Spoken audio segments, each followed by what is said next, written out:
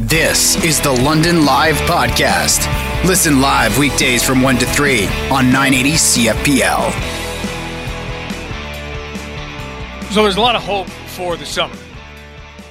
That has been a real talking point of every single politician and health official. One of those things that acts as an incentive that's a lot different than Vax-A-Millions or a free beer in New Jersey, which they choose to use as incentives to go and get vaccinated.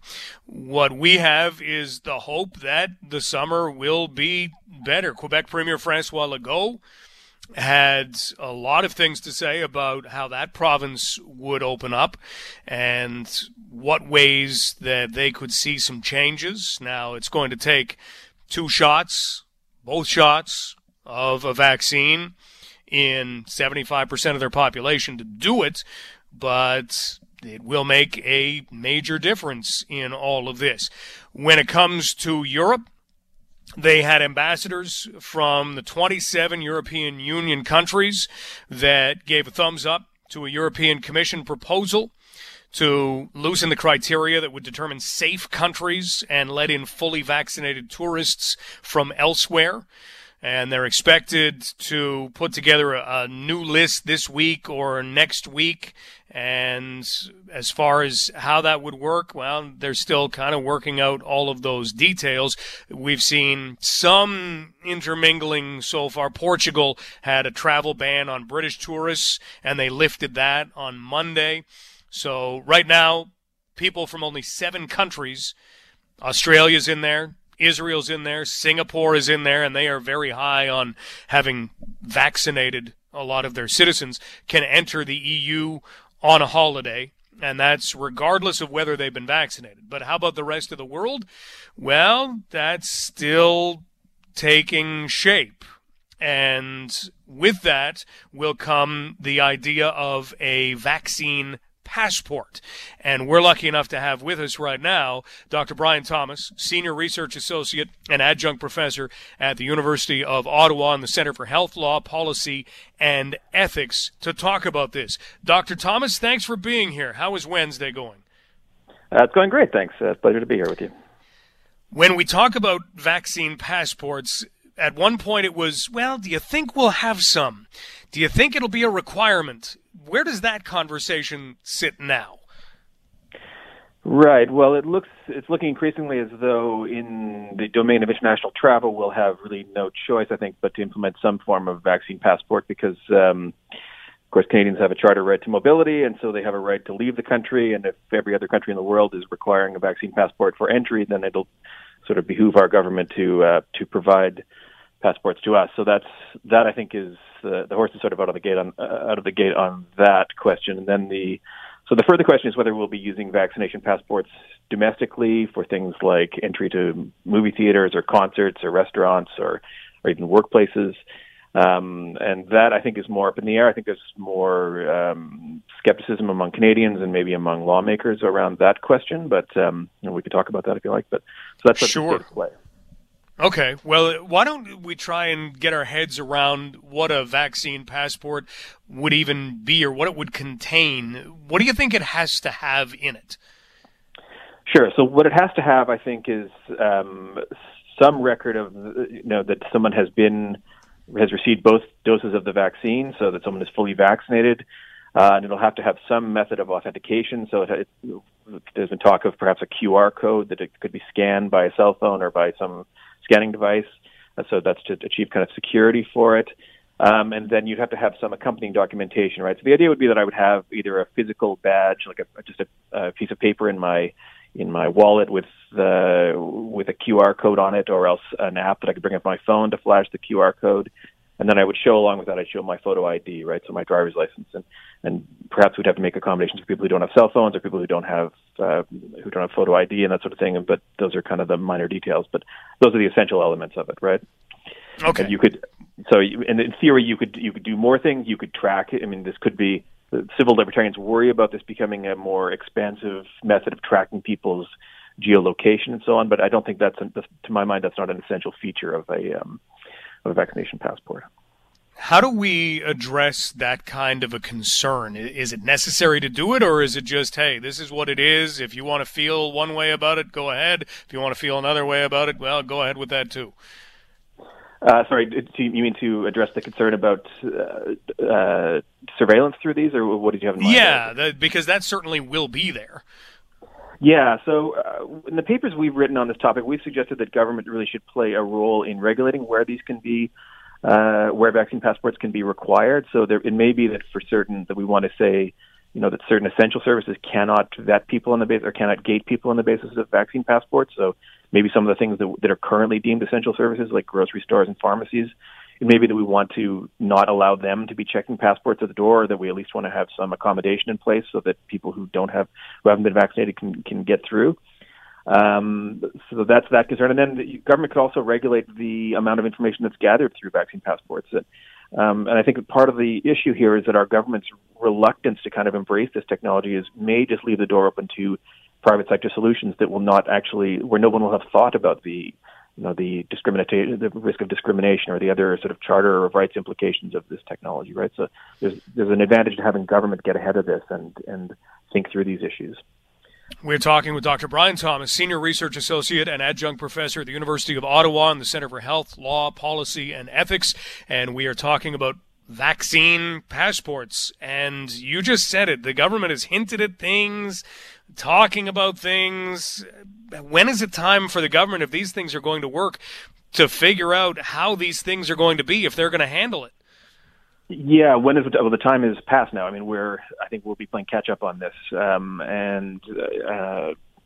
because there are obviously there are sort of background issues here where if we wanted to have a kind of national system for this, if we wanted to have a seamless system across provinces and so on, there's going to be a kind of technological aspect to that will require a lot of work on the back end, and we're just not ahead of it. So that the time to do this was months ago, and hopefully we can sort of rush to catch up with other countries on this. What if, and here's a big what if we don't catch up? What if all of a sudden we're in a position where we want to see things open? And you mentioned this could happen even domestically, where you want to go to a movie or you want to go to a concert or a sporting event, and you want to make sure that everybody's as safe as possible, and you think, it'd be nice to have a vaccine passport. Where do you think we'd be if we were in that position? Well, where we may be is that we'll have longer. I mean, this is sort of like our problem with our vaccine rollout, that we're way behind other countries, right? So we may just be in a situation of just having a much longer lockdown than we would had we really gotten ahead of the idea of vaccine passports. So that's one possibility. The other possibility is that, as I say, that some private sector solutions will creep up, and it could. I live in Ontario, and I've been vaccinated once, and you get a piece of paper when upon that time when I get a second vaccination, I'll get a second piece of paper, and it may be that we'll see private sector solutions that are just using those pieces of paper as a kind of, ersatz vaccination passport, and then we'll have the concern of because those don't have the security measures that I mentioned earlier, that we want something that can be scannable and checked against official records, but we may have this kind of sloppy, improvised system of vaccine passports, which raises problems all its own. Wow, and that's probably not where we want to be, right?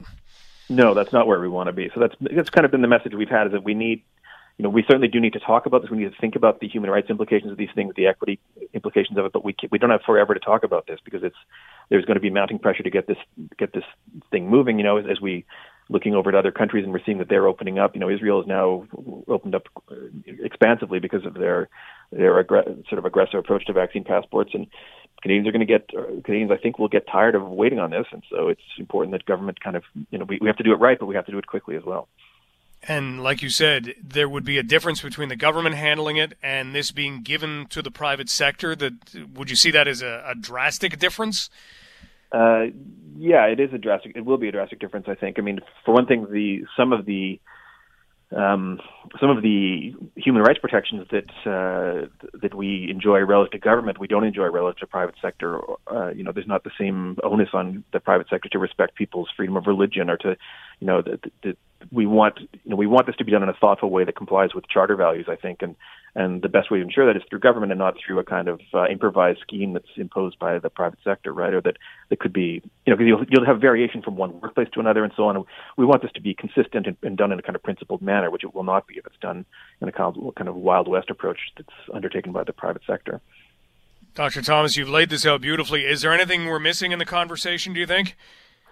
Something I'd like to remind people of is that there are obvious equity concerns with this. There's the fact that insofar as people haven't had access to vaccines, and it is unfair to sort of ramify the consequences of that by then gating access to everything. But by the same token, we are already living under lockdown, which has had grave effects on people's ability to earn a living and so on. So I just encourage people to think about vaccine passports in that within that framework of trade-off. We're talking about alleviating some of the pressures of lockdown in order to do this, and there's obviously great benefits to that. So that's the kind of framing or balancing outlook I take on this. Dr. Thomas, thank you so much for your time today. My pleasure. That's Dr. Brian Thomas, Senior Research Associate and Adjunct Professor, University of Ottawa Centre for Health, Law, Policy, and Ethics, and some amazing points. One, if we're going to have vaccine passports, the importance of this being done by government, even though people are not necessarily the most trusting of government, what if you did put it in the hand of private companies?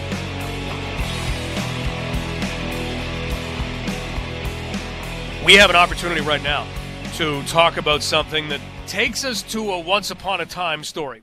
Once upon a time, there were two friends who were, I think we were 8 years old.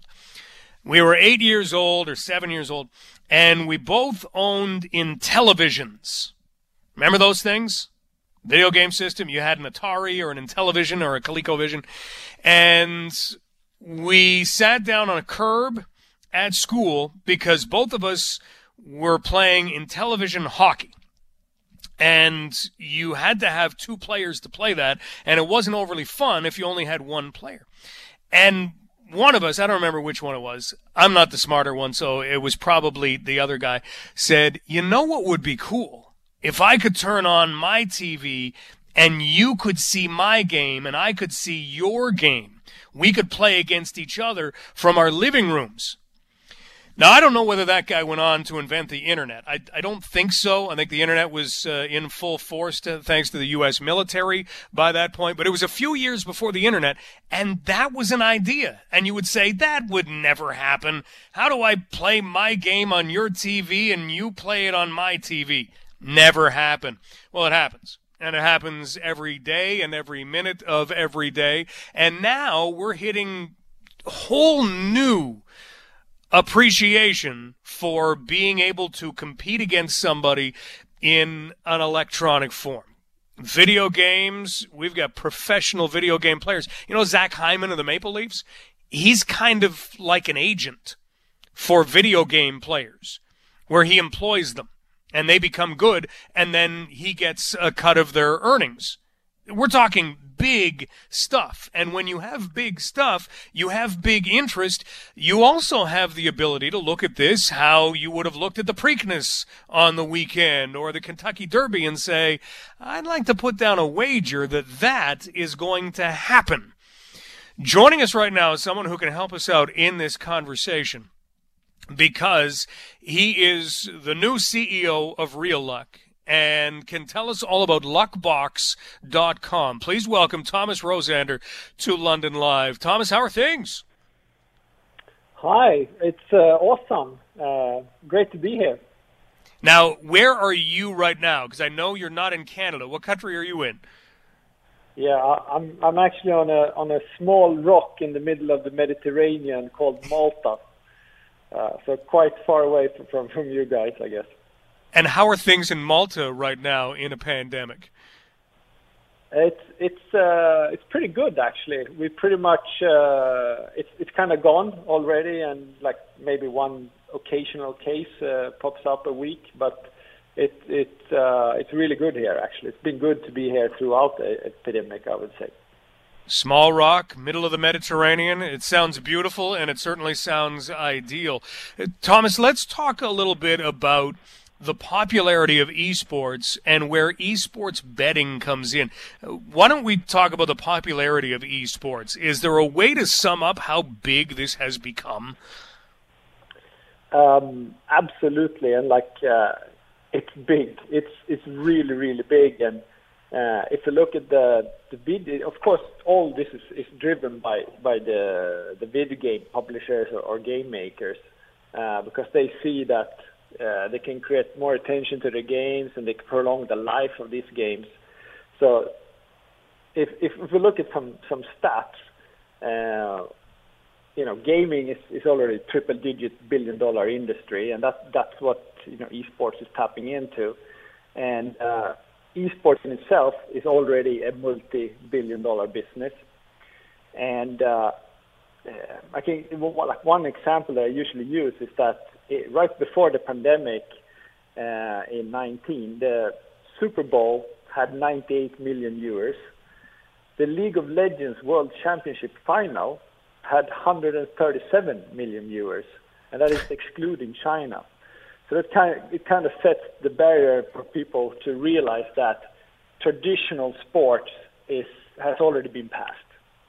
So, yeah, we think about the Super Bowl being that big event that the world stops to watch. Sure, it may be, but you're telling us that League of Legends, which is a video game, and their World Championship had the Super Bowl, and then it almost boils down to another half in terms of audience?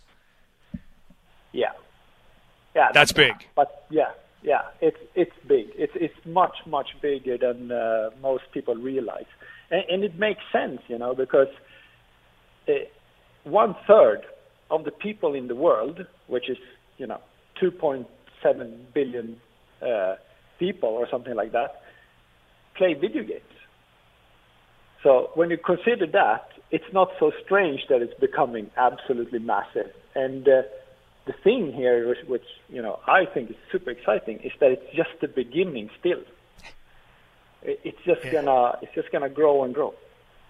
Thomas Rosander joining us, the new CEO of Real Luck, and we're talking about luckbox.com and really what is happening in esports. So you mentioned we're talking triple-digit billion-dollar industry that is only scratching the surface, that is only growing. We have things like Twitch, which are dedicated to largely video game playing, and people will watch. And this is certainly something that has proven to have some staying power. So let's talk a little bit about where betting on esports comes in. How does that work? So esports, like when you have something this massive in movement and you have a lot of money coming into it, everybody's trying to figure out how you can earn money on this thing. And gambling, if we call it that, has been a proven way to monetize things for a very, very long time. And it's the same here. So esports betting, which is gambling, and that is the best way to monetize this whole esports boom that is going on. So when we're talking about Luckbox, which is part of Real Luck, which you are running, is that a site that is going to host games, or is that a site that puts together the opportunity to bet on esports? Yeah, so we are an esports betting site.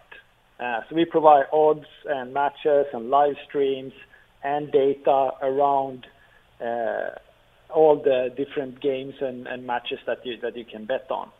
And people come to us to look at the live streams or occasionally place a bet. That's basically what we do. We're live in over 80 countries and multiple languages, and it's really exciting. We're talking with Thomas Rosander, who is the new CEO of Real Luck, and we're looking at luckbox.com and the ability to bet on esports. Now, we can think about sports books that will be put together and all of the information that goes in to create those odds, and that usually is for, say, in sports, a finite league. The NFL has 32 teams, the NBA has 30, NHL has 31, so we're talking about a finite number of teams. and you can look at data. If you look at the world of esports, how do you even begin to put together odds on just how many people are out there? Yeah, we have one huge advantage over traditional sports, and that is like traditional sports, you have people running on a field or, doing something in real life. Here, the actual sport is digitalized from the beginning. It's a bunch of pixels on a screen, essentially, which means also that all of that is data that can be measured and you can process stuff on it. So the games are built for this pretty much from the beginning, if you look at it that way.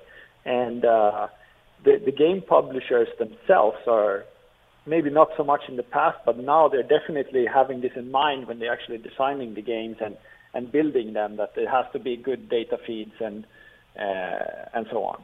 So really? So they will put that in there so that the information has the ability to go somewhere in order to help decide who is good and who isn't? I mean, the games, they spit out a lot of data, and then there are aggregators who pick up this data, or sometimes there's, just as in regular sports, there's data rights and so on. And one of the problems that the business is facing now is that, since exactly your point, that it's so big and there's so much stuff going on, there is not one single source that have all the data. So we, as a esports betting site, we have to connect with multiple data providers and odds providers to be able to deliver the best service to our players. And from there, well, I mean, the world's your oyster in terms of what you can do. What do you find is becoming most popular in terms of wagering on esports? The biggest or the most popular game right now for us and basically for the whole business, and I know it's the most popular in Canada right now as well, is Counter-Strike CS. CSGO, we call it, Global Offensive. And for the ones who play video games, they know Counter-Strike's been along for a long time, but this is the most popular game right now. We have the League of Legends, really old game as well, and we have Dota 2, which is not a game. And these are the big three, so to speak, and they have been around for a long time, and they're dominating the space, and it's a lot of game publishers who's trying to get in there, because obviously this is fantastic. It's great when you get this attention to a game and it prolongs its lifetime, much longer than it otherwise would have. And so essentially it's the video game industry that they really love this. So you bet that all the big game publishers, they're thinking about what's going to be the next big competitive game, and all of them are trying to create that one. Isn't that wild? Well, I mean, we've got a great gaming industry here in London, Ontario, where we have game manufacturers who are no doubt on that list, trying to make something that they feel will become the next great competitive game. Because there are people right now, Thomas, who do this for a living, right, and do very well at it. Yeah, absolutely. Well, we really appreciate you. Oh, go ahead, sorry. No, I was going to say that famous team from Canada is Luminosity Gaming, and they're probably doing revenues above $1 million or something. Really? Well, and like you say, just scratching the surface. Thomas, we really appreciate your time. Enjoy being on that beautiful rock in the middle of the Mediterranean. Please keep safe, and thanks for the education today on esports betting. No worries. Thanks a lot. Thanks for having me. Take care. That's Thomas Rosander, who is the new CEO of Real Luck and runs luckbox.com. So esports betting and how big that is becoming. And as Thomas says, you have companies that are essentially looking and saying, we want to have this kind of a game, and then we want to be able to provide the information so that that can channel back in and it can become part of an esports betting site.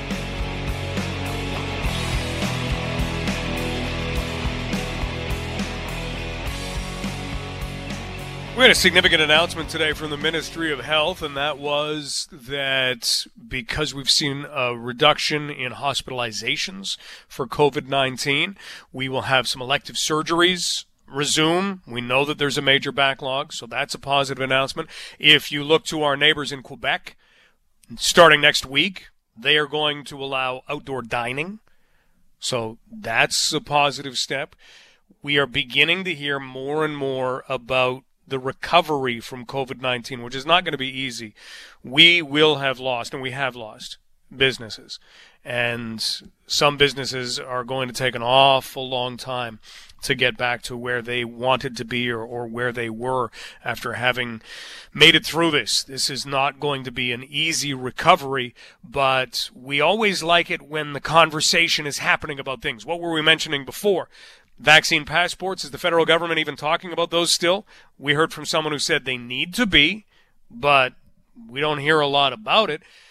We had some conversation yesterday at City Hall about some pretty significant things, and that is 5 particular projects that will get funding and we'll be able to hopefully assist in job creation and help out London businesses. So let's get to this conversation. Joining us right now is Ward 9 Councillor Anna Hopkins. Councillor Hopkins, thanks for taking some time for us. Yeah, thank you for asking. Everybody met last night, Strategic Priorities and Policy Committee, but it was all of council, and at the end of the night we saw a unanimous vote, which doesn't always happen. Can you take us through what stood out to you last night? Well, what stood out, you're right, it was unanimous. I think it's very important that as a council we come together to support the community. And for me, that was a positive step last night.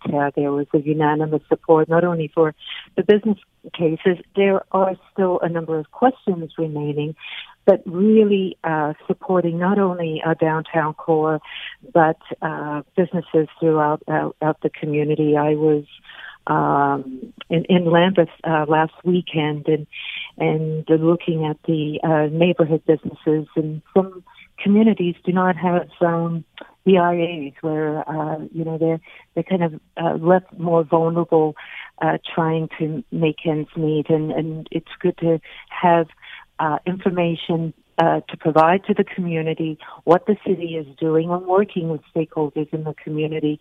To me, that stood out last night. It was it's a collaboration effort, and it's positive. You made some positive comments leading into this conversation, and we need to hear and do more as we look at recovery. If we're going to kind of zero in on some of the things that the city is going to have the ability to do, we also have to zero in on the fact that nothing is free. We know that there's $10 million for these projects. Where does that come from? Well, this came from the economic fund. That money is put aside for economic recovery. So, that money is there. But Councillor Helmer made a really good point when we talked about the security and the safety and creating places for our vulnerable, that we need provincial and federal funding. I represent the City of London at the AMO board. I felt like he was talking directly at me because we have been advocating as chair of the Large Urban Caucus to the provincial government that they have provided one-time funding, but to continue to help the most vulnerable, we need not just one-time funding, but we need more funding to build on the positive things that we've done, but we have to keep it going, and we do need that shift in perception and understanding of where we put people and the vulnerable. And you're right, it is all about money in the end. We're talking with Ward 9 Councillor Anna Hopkins. Councillor Hopkins, can you take us through, we heard on Monday from London Mayor Ed Holder about the projects, but typically what are we looking at in terms of these 5 projects?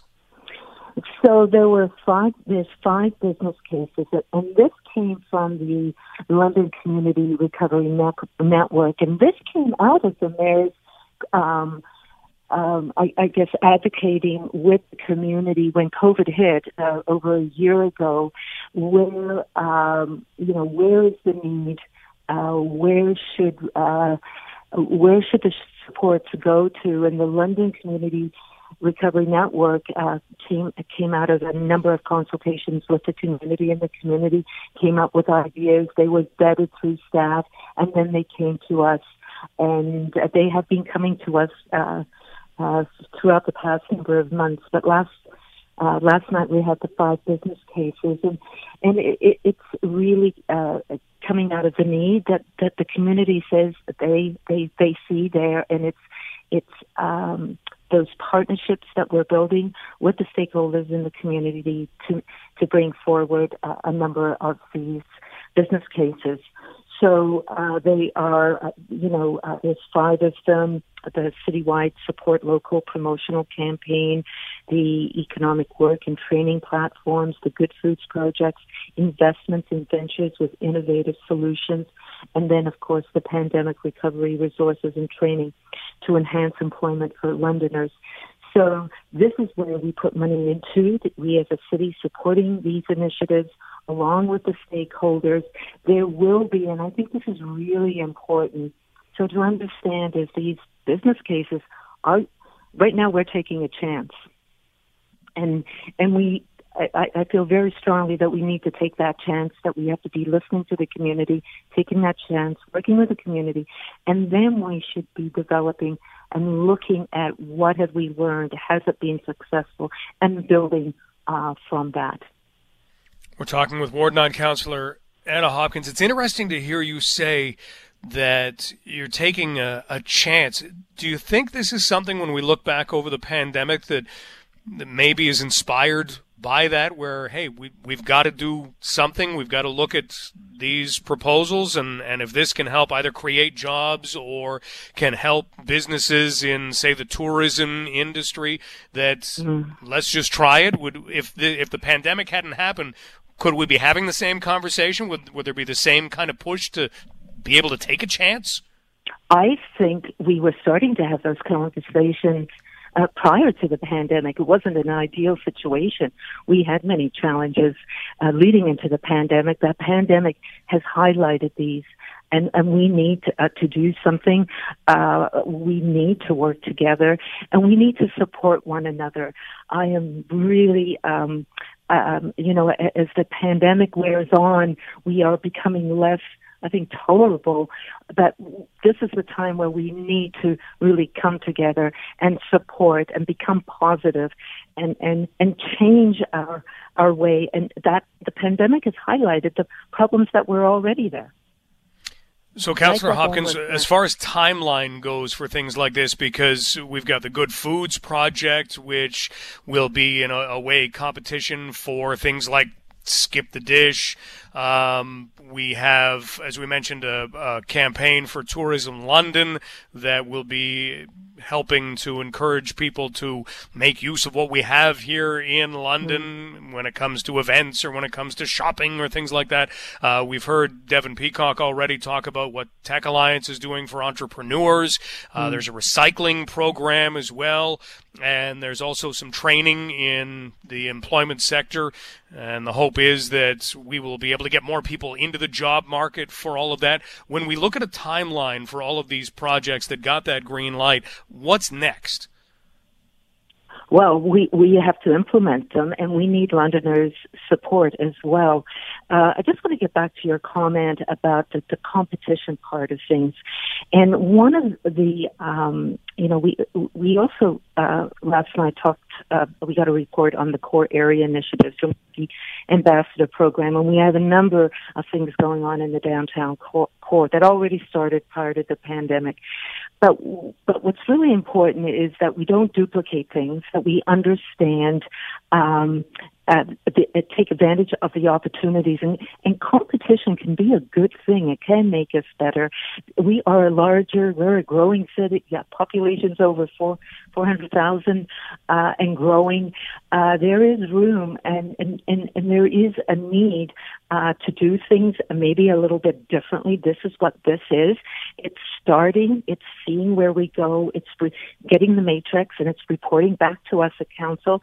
And the most important thing is that there is support. For things to be successful, we need Londoners as well, supporting our local businesses. We'll see where we go with this, but I think it is a positive step in the right direction. Councillor Hopkins, thanks so much for the conversation today. Thank you very much. Take care. Take care. That is Ward 9 Councillor Anna Hopkins. So 5 projects, and the idea is, okay, we've got recovery, because this falls to all of us, and Councillor Hopkins pointed that out. This falls to all of us, because sometimes it's too easy to log on to a certain site and say, I'd like something to arrive in a day. You've been listening to the London Live Podcast. Catch the show live on weekdays from 1 to 3.